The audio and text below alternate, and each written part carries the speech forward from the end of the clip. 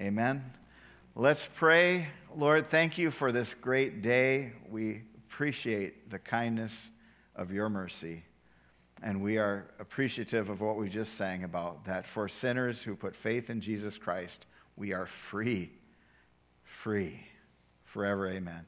Lord, we thank you for that. We rejoice in that truth. We pray, Lord, now as we look to your word together, that you would enlighten our minds so that we could know you better, so that we could serve you better and honor you with our lives and glorify you.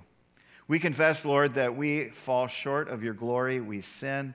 We need to repent constantly.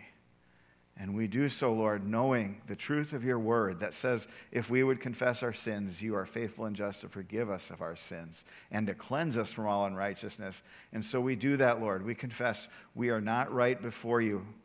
We need to confess our sins. We need to turn from them, Lord. We do so knowing this grace is true, that your testimony of your word will come true. So, Lord, help us now to understand you even better as we look to your word. In Jesus' name, amen. All right. Last week we took a short diversion from the study in Luke that we'd been doing, and it was a study on communion, since it was Communion Sunday. I hope that was helpful to you. If you weren't here and you've just want a little more full understanding of communion, I did a whole sermon on communion, and so you can go back to the website and see what that's all about if you like.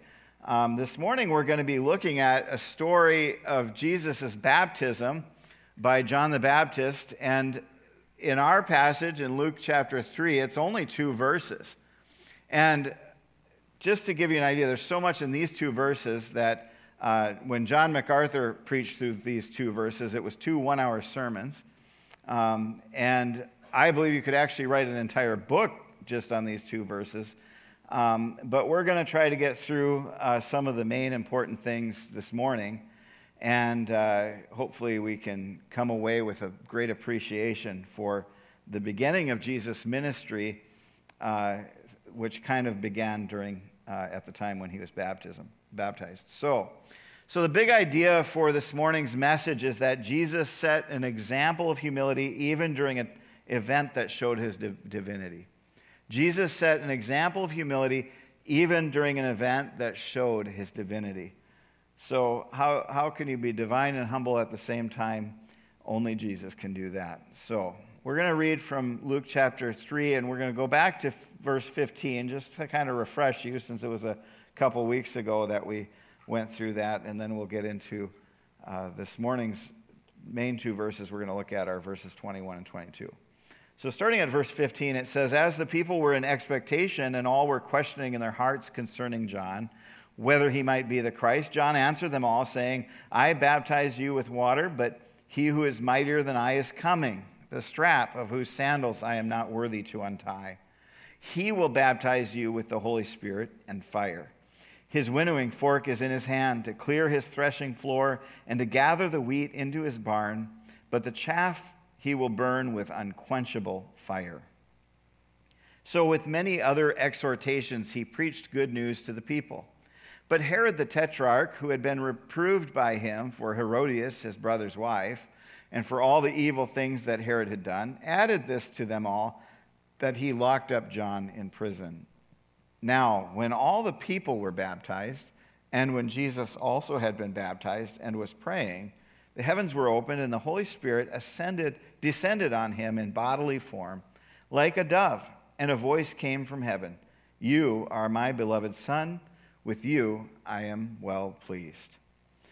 So Luke actually has the shortest version of this of the 4 Gospels, which all 4 Gospels do record at least something about the baptism of Jesus. And because it's important, I think, to see the full story here, and we remember that different gospel writers maybe had a different thing they were focusing on. Just like if we all told a story of something we saw, that we would have different takes on what happened or different focuses. So the gospel writers do as well. So I want to quickly go through the other 3 gospels and show what they teach about the baptism of Jesus. And so we'll begin with Matthew. And in Matthew, it's in chapter 3, starting at verse 13. And through verse 17, Matthew writes, "Then Jesus came from Galilee to the Jordan to John to be baptized by him. John would have prevented him, saying, 'I need to be baptized by you, and do you come to me?' But Jesus answered him, 'Let it be so now, for thus it is fitting for us to fulfill all righteousness.' Then he consented. And when Jesus was baptized, immediately he went up from the water, and behold, the heavens were opened to him, and he saw the Spirit of God descending like a dove and coming to rest on him.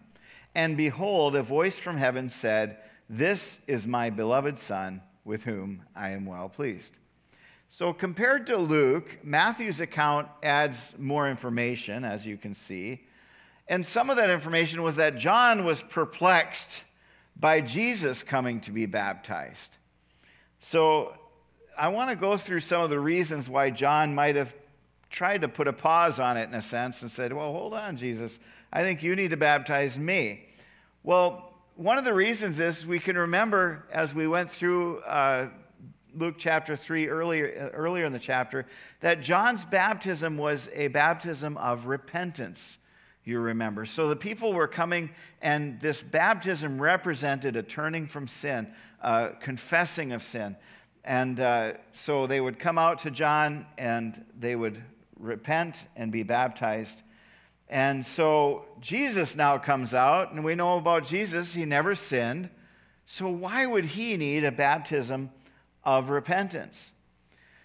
John recognizes this, and this is actually one thing in Matthew's gospel that maybe is more significant than we often give it because we read it through sometimes. But one of the things that we can imply out of John being confused by Jesus coming to him to be baptized is that John must have known that Jesus had no reason to repent and nothing to repent of. So John is a little bit confused of this. On the other hand, John recognized that he is a sinful person and that he actually needs to be baptized, but he didn't have anyone probably to baptize him. So he suggests, well, why don't you baptize me? It would make more sense in his mind.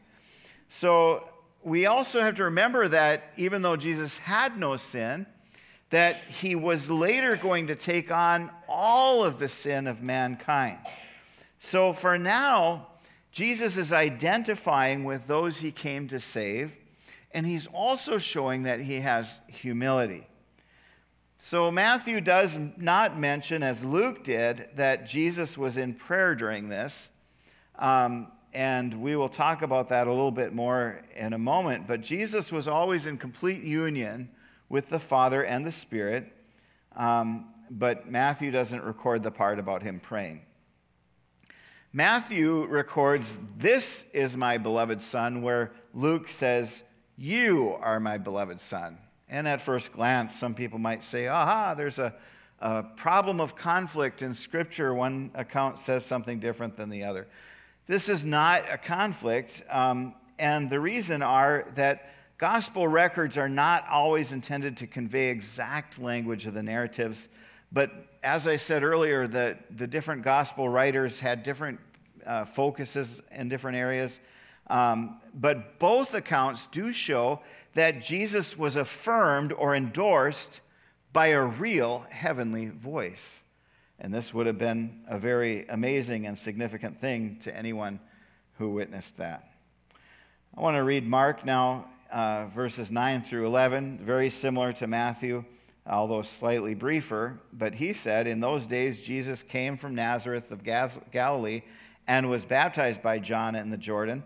And when he came up out of the water, immediately he saw the heavens being torn open and the Spirit descending on him like a dove. And a voice came from heaven, 'You are my beloved Son, with you I am well pleased.'"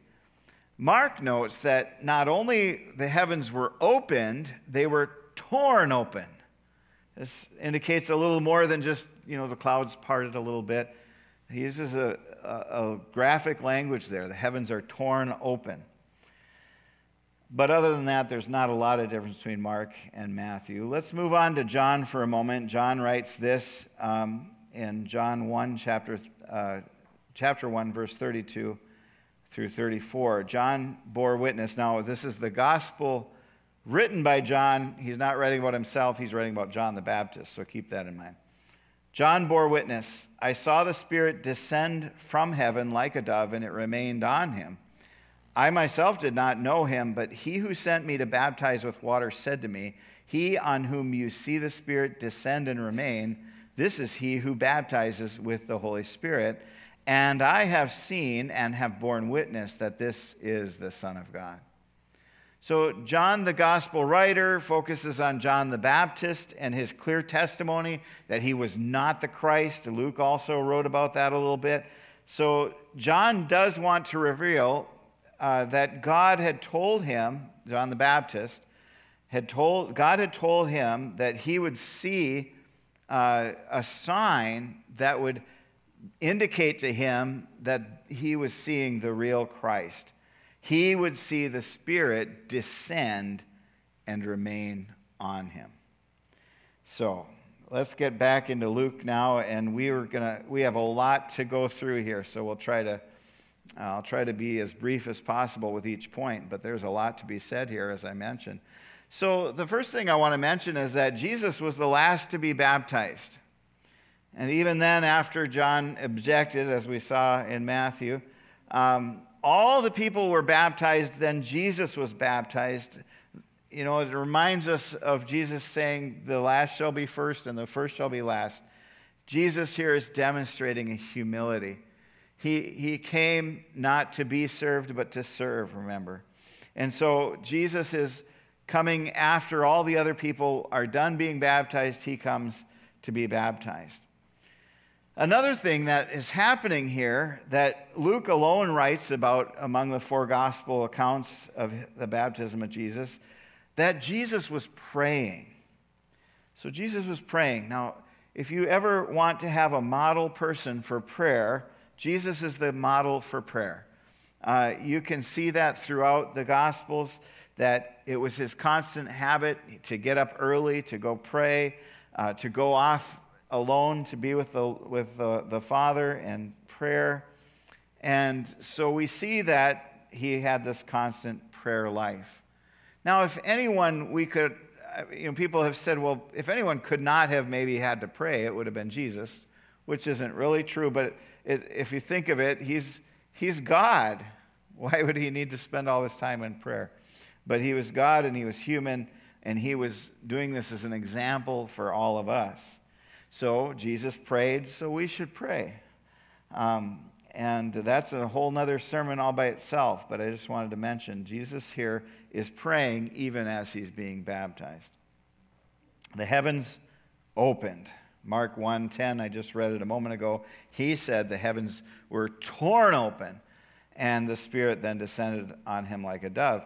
So Mark uses the word torn. And as I said, this is kind of like dramatic language, more dramatic than just, like I said, the clouds didn't just part. The heavens were torn open. And other than that, we don't have an indication of what that necessarily looked like as the people saw it, but it was significant enough that the gospel writers all said something about the heavens parting, and Mark uses the word torn. So in Scripture, the heavens opening is a great and significant sign. And it's usually an indication that God is communing with people or communicating with people in some way. In Ezekiel, for example, in the first verse of Ezekiel chapter 1, in the 30th year, in the 4th month, on the 5th day of the month, as I was among the exiles by the Chebar Channel, the heavens were opened, and I saw visions of God. So this is how Ezekiel starts the very first verse of his writings. Stephen, when he was being stoned to death for being a witness of Jesus Christ, he said he saw the heavens opening and the Son of Man standing at the right hand of God. Jesus said to Nathanael, after Nathanael said, oh, you knew that before you saw me, you knew I was standing by the fig tree. He says, you're going to see better things than that. You're going to see the heavens open, and you're going to see angels of God ascending and descending on the Son of Man. Peter likewise saw the heavens open when he saw the vision of the sheets with food on them. And of course, who saw the angels ascending and descending? As Jesus said to Nathanael, you will see this happening. But we also know Jacob saw this. He dreamed of a ladder. Remember Jacob's ladder? Not the thing in the science class, but Jacob's ladder where he saw the angels. We'll read about it here in Genesis chapter 28, starting at verse 12. Jacob dreamed, and behold, there was a ladder set up on the earth, and the top of it reached to heaven. And behold, the angels of God were ascending and descending on it. And behold, the Lord stood above it and said, I am the Lord, the God of Abraham your father, and the God of Isaac.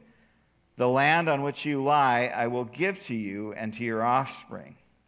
This was such a significant thing to Jacob that he made an altar there.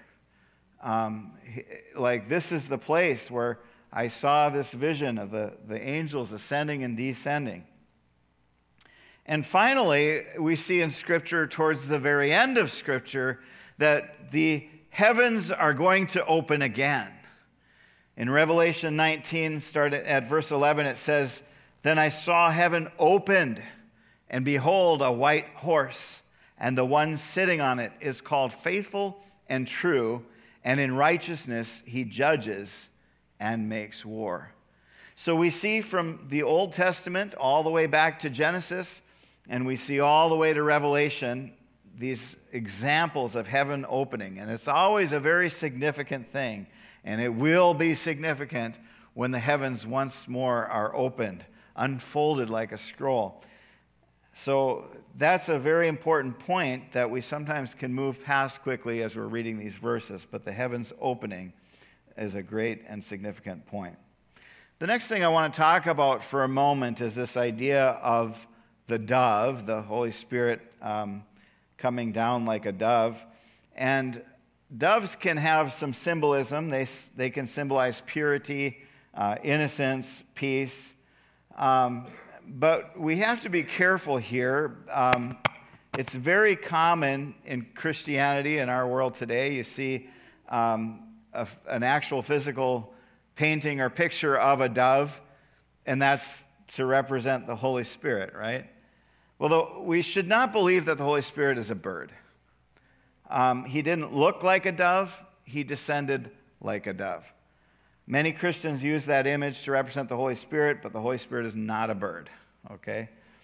I heard someone say that a kid remembered the Sunday school lesson wrong and said he came down like a duck.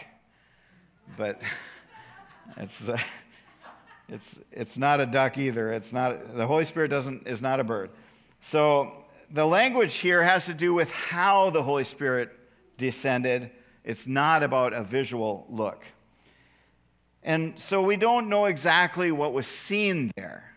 Another example of this where often we see, some of you older people remember the flannel graphs from Sunday school, you know, and the Holy Spirit descending on the day of Pentecost, and all these people had this little flame on top of their head, and yet Scripture says it was like a flame of fire. We don't know what it actually looked like. It wasn't an actual flame of fire. In the same case here, it's not an actual dove that landed on Jesus' head, or on his shoulder, or something like that. It was more of the sense that it came down and lighted on him as though a bird were landing, like the same type of motion. So it's a motion thing, not a visual thing. So we don't know, again, what that exactly looked like. Another question that comes up, and it actually became a heresy, that there were people that said, well, Jesus was filled with the Holy Spirit for the first time at his baptism when the Holy Spirit descended like a dove. And there was one heresy even that said before that he wasn't sinless, and he was only sinless after that, which just tears apart all of the gospel, so we can't go with that for sure. So did Jesus receive the Spirit here for the first time? Absolutely not, okay? Jesus always had the Spirit in full measure. He had lived sinlessly. No one without the Spirit could be so guided and empowered as Jesus was. He had the full measure of the Spirit from the moment he was conceived by the Spirit. So what happened here? Well, he was being commissioned or recognized in a way for the people to see. This account is a powerful display of God's favor and recognition of Jesus as his true Son and as the true Christ. So this was his public anointing. Or today, if someone is ordained into ministry, there's sometimes a public ordination ceremony or something like that. But this was the public anointing of Jesus, that God provided for people some sort of visible ability to see that something significant is happening here, and that Jesus himself is someone to pay attention to. Not only that, but the voice of God, which we'll get to in a bit. So there are a few scriptures that kind of can be associated with this. The first is Isaiah 61, verse 1. And Jesus will quote this in chapter 4 when we get there of Luke. But Isaiah 61, 1 says, "The Spirit of the Lord God is upon me, because the Lord has anointed me to bring good news to the poor. He has sent me to bind up the brokenhearted, to proclaim liberty to the captives, and the opening of the prison to those who are bound." And of course, Jesus quoted that, Luke 4:18, "The Spirit of the Lord is upon me, because he's anointed me to proclaim good news to the poor." In other words, Jesus, you remember, he went to the temple, he read this portion of Isaiah, and then he said, "Today, this scripture is fulfilled in your hearing." And so this is the anointing of Jesus, the public acknowledgement that God the Father is giving to show people that are willing to believe that this is Jesus, this is my Son, this is the Christ. In Acts 10:38, we see that God anointed Jesus of Nazareth with the Holy Spirit and with power. He went about doing good and healing all who were oppressed by the devil, for God was with him. And then in Isaiah 42:1, in a messianic prophecy that Isaiah wrote, "Behold my servant, whom I uphold, my chosen, in whom my soul delights. I have put my spirit upon him. He will bring forth justice to the nations." So God's Spirit was on Jesus before, but now it was more in a way where the public would see and be able to acknowledge that, those who were willing to believe. All right, the next thing we have is a voice from heaven. And throughout Scripture, a voice from heaven is kind of this apocalyptic theme, and something that happens in apocalyptic literature, which is end times, the end of times literature. So I'll give you some examples from Revelation. The first one is from Revelation 4:1. It says, "After this I looked, and behold, a door standing open in heaven. And the first voice which I had heard speaking to me like a trumpet said, 'Come up here, and I will show you what must take place after this.'"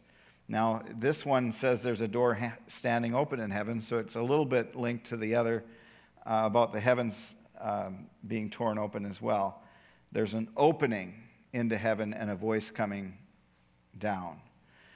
Revelation 10:4, "When the seven thunders had sounded, I was about to write, and I heard a voice from heaven saying, 'Seal up what the seven thunders have said, and do not write it down.'"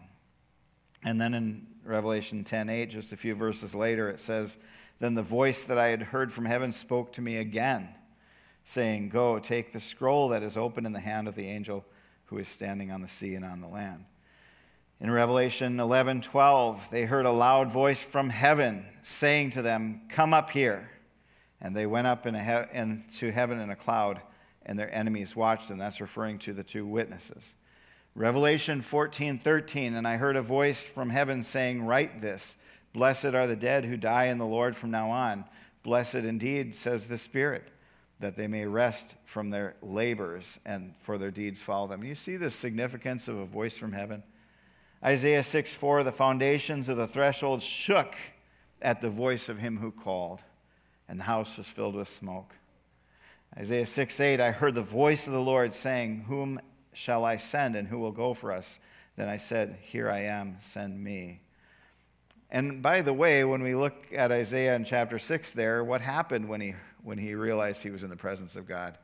Woe is me, right? I've been in the presence of God. I heard his voice audibly, and I'm still alive. It was an amazing thing even to Isaiah. And then Ezekiel 1:25, there came a voice from above the expanse over their heads.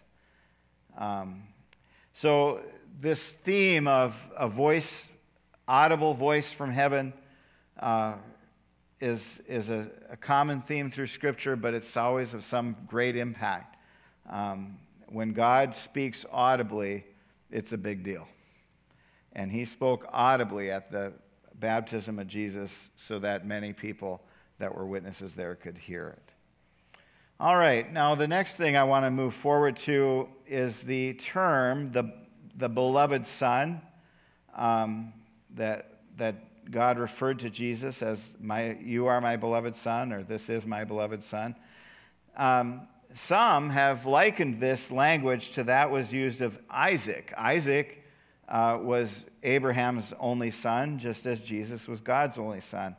And what did God ask Abraham to do with Isaac? Genesis 22:2.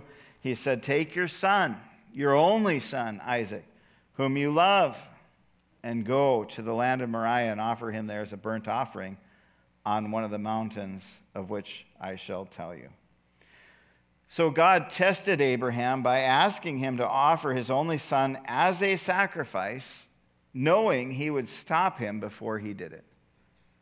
But God himself did give his own son as a sacrifice. And Abraham found a ram in the thicket to take his son's place. There was no ram in the thicket to take Jesus' place. This theme of the only son as well, Jesus told a parable about a landowner who sent servants to receive payment from his tenants, and they killed 3 servants. And then the owner of the vineyard sent his son, Luke 20:13. The owner of the vineyard said, "What shall I do? I will send my beloved son. Perhaps they will respect him." What happened, of course? They threw out the son. They killed him. And this was sort of a prophetic parable. God had sent prophets and judges and kings. The people had not listened. Now he sent his son Jesus, and still many did not listen, and instead they wanted to kill him. I want to now talk for a moment, and we're getting towards the end here of the message, about the presence of the Trinity at the baptism of Jesus. Because when we talk about the Trinity, of course, people who object to it or whatever, they'll say, well, the word Trinity is never in Scripture. And that's true, that the word Trinity is not in Scripture. It's a word that we use to describe what Scripture teaches. And so we're going to talk about that. So in this account, we see that all 3 members of the Trinity are mentioned as having a significance at the baptism of Jesus. The Son himself, Jesus, was baptized. The Spirit descended visibly for people to see, and the Father spoke audibly for people to see. So there are many different creeds that are out there that can help you to understand what the Trinity is. I just chose the Westminster Confession because I had it handy when I was putting this down. But it helps us to understand a little bit what is the Trinity. So here's what the Westminster Confession says. In the unity of the Godhead, there be 3 persons of one substance, power, and eternity. God the Father, God the Son, and God the Holy Ghost. The Father is of none, neither begotten nor proceeding. The Son is eternally begotten of the Father, the Holy Ghost eternally proceeding from the Father and the Son. Well, that's easy to understand, right? Not so easy. There are a lot of wrong ways of trying to explain the Trinity. And one of them that sometimes people use is it's actually a heresy that was referred to as we mostly refer to it as modalism, but it means that, well, God appeared sometimes as Jesus, Sometimes he was appearing as the Holy Spirit. Sometimes he appears as God the Father, but it's always just one God. There's no three persons in the Trinity. Well, how do you explain then the baptism of Jesus if that were true? And so we see here that clearly there are three persons of the Godhead active at the baptism of Jesus. Modalism is one that sometimes you'll hear someone say something like, well, you see, the Trinity is like water. You got your ice cubes sometimes, and sometimes it's steam, and sometimes it's liquid water. Or they'll say, something similar to that, like, well, it's like a man who he's a father, and he's a husband, and he's a son. Or they'll say, it's like the sun, which, has its heat and its light, and then the sun itself. And all these different ways of basically trying to explain the Trinity that people probably well-meaningly often try to use as illustrations, but they're wrong. It's modalism. Another one that people use is partialism. The famous one for that is St. Patrick, who used the three-leaf clover, who said, there's three different leaves there, but it's all one. But then they're each different parts. They're not the same at the same time. And it gets very confusing. And so we got to be careful with those illustrations.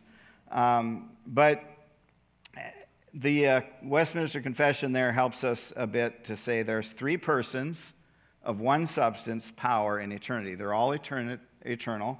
They all have the same power, and they all are the same substance, God the Father, God the Son, God the Holy Ghost.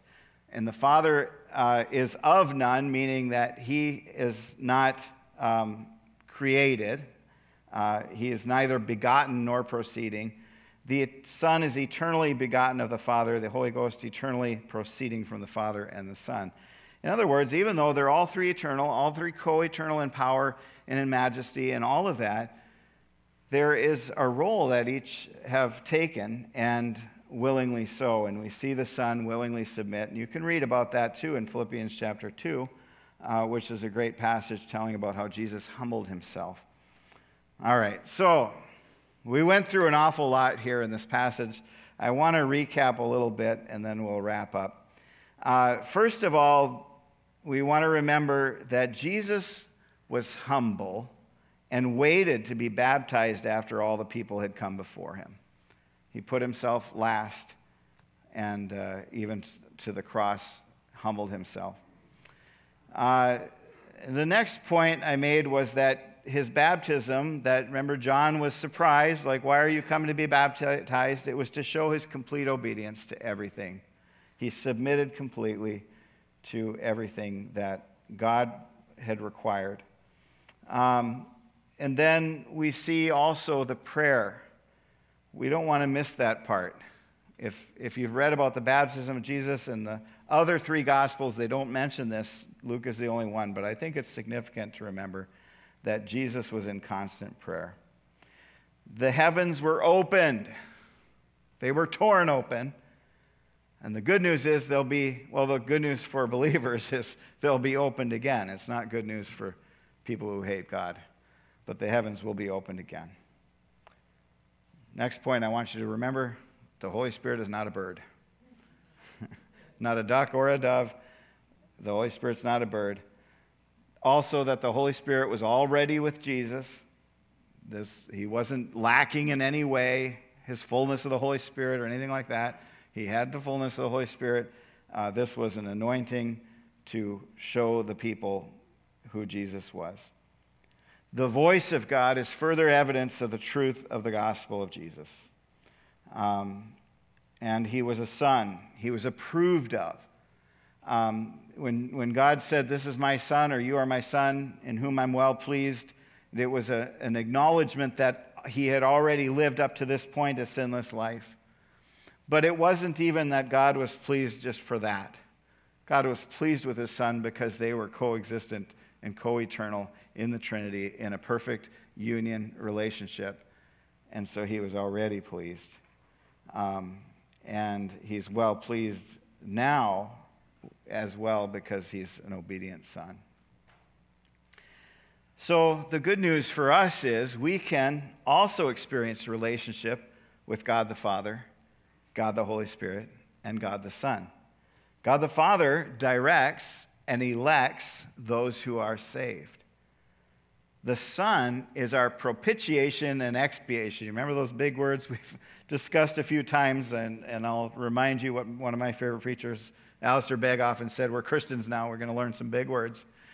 Propitiation, meaning Jesus turned away God's wrath for us. The example that's probably one of the good examples is when Jacob is going back to see Esau after many years, and the last time they were together, he ripped him off out of his inheritance, and he was going back afraid. What are going to be the consequences now? And so he sent a convoy ahead. Do you remember that story? Sends a whole bunch of gifts and animals and different stuff, and each time Esau comes to the next little part of the convoy, he's like, what's going on here? And the servant would say, my servant Jacob has sent the gift, and blah, blah, blah. And the whole idea of that is that's what propitiation is. So that by the time Esau and Jacob meet, they have this beautiful reunion. Whether Esau would have had a softened heart by then or not, I don't know. The scripture doesn't say that. But certainly by sending all those gifts ahead, it probably didn't hurt. So propitiation, God's wrath turned away from us. And expiation, our sin taken away from us. That's more like the scapegoat in the Old Testament, that they would place the sins, they would put their hands on the goat, and figuratively placing their sins on the goat and sending it away. So God the Father directs and elects those who are saved. The Son is our propitiation and our expiation. And the same Spirit that raised Jesus from the dead lives in us. Romans 8, 9-11, you, however, are not in the flesh, but in the Spirit, if in fact the Spirit of God dwells in you. Anyone who does not have the Spirit of Christ does not belong to him.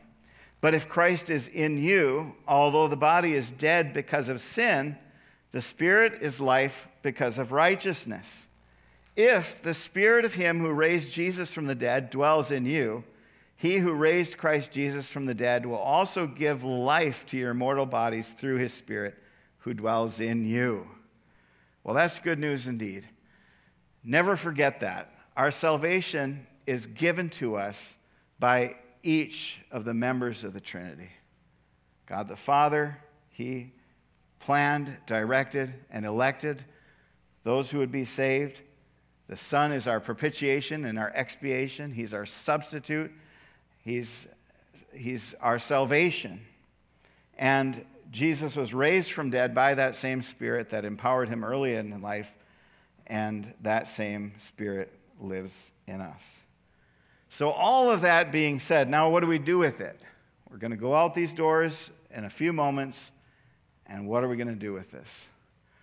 First thing we have to do is believe.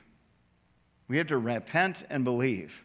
If you want to have the salvation that Jesus offers, it's that simple. Repent of your sins. That means turn away and turn towards God, turn towards righteousness, and then believe. And when that happens, like I said about the propitiation, you turn the wrath of God away. The expiation, he takes your sin away. But even further than that, his righteousness becomes our righteousness. And that's really good news. This is a pretty good exchange for us. Christ takes our sin, we get his righteousness. But we have to repent and believe. And we must be baptized. Now, baptism is not saving. It doesn't save you. It's an act of obedience once you have been saved. And because the Bible tells us that if we confess with our mouth that Jesus Christ is Lord, we have to profess Christ as our Savior and Lord. And baptism, public baptism, is part of that. So it's someone saying, you know what? I'm committing to Jesus. He's my Savior and my Lord. I'm laying down my old self and my sins, and I'm coming up out of the water as a new creature in Christ Jesus. So we must believe, and then once we've believed, we've repented and believed, we need to proclaim that Jesus is our Lord and Savior, and we need to be baptized in obedience to Scripture. And then after that, we must live our lives in a way that honors him. Paul used language often like you need to walk in a manner worthy of your calling. And once you grasp what God has done for you, if you're in Christ Jesus, then it ought to be your desire to live for him and make your life glorious for his glory, not for our own. And so these are the applications that we need to take. We watch as Jesus submits all the way from baptism to the cross, and then he's glorified in his resurrection, and that same Spirit lives in those who put faith in him. Good news. Let's pray. Lord, thank you for your word this morning. It is good news, Lord. And we thank you for the scriptures that tell us about the baptism of Jesus and that he submitted to all these things, not because he needed to repent of his own sin, because he had none, but because he was being obedient to show us what obedience looks like. He was being humble to show us what humility looks like. And so, Lord, I ask that you would help each one here. If there's anyone here, Lord, that hasn't yet put faith in you, if they haven't done that first step to repent and believe, by your Holy Spirit, Lord, and through your word, I beg of you, Lord, to do that work in their heart, to draw them to yourself. And Lord, if those that are here that have done that and they haven't yet been baptized, Lord, I pray that you will put it into their hearts to become obedient to your scripture and seek baptism. And Lord, for those who have put faith in you and have been baptized, I pray, Lord, that you would help us to live out this life in a way that honors you. We cannot do it on our own, Lord. We need the Holy Spirit's help. The same Spirit that raised Jesus from the dead is the one who gives us life and empowers us to live the life you've called us to. So, Lord, we pray together. We ask that we may have the full experience of all three members of the Trinity. God the Father, who planned out this salvation and elected those who would be saved. Lord, God the Son, who is the Savior, the propitiation, the expiation, the scapegoat, the one on whom our sins are placed and whose righteousness we receive in return for simply putting faith and repenting and believing. Help us live out a life, Lord, that honors you. In Jesus' name, amen.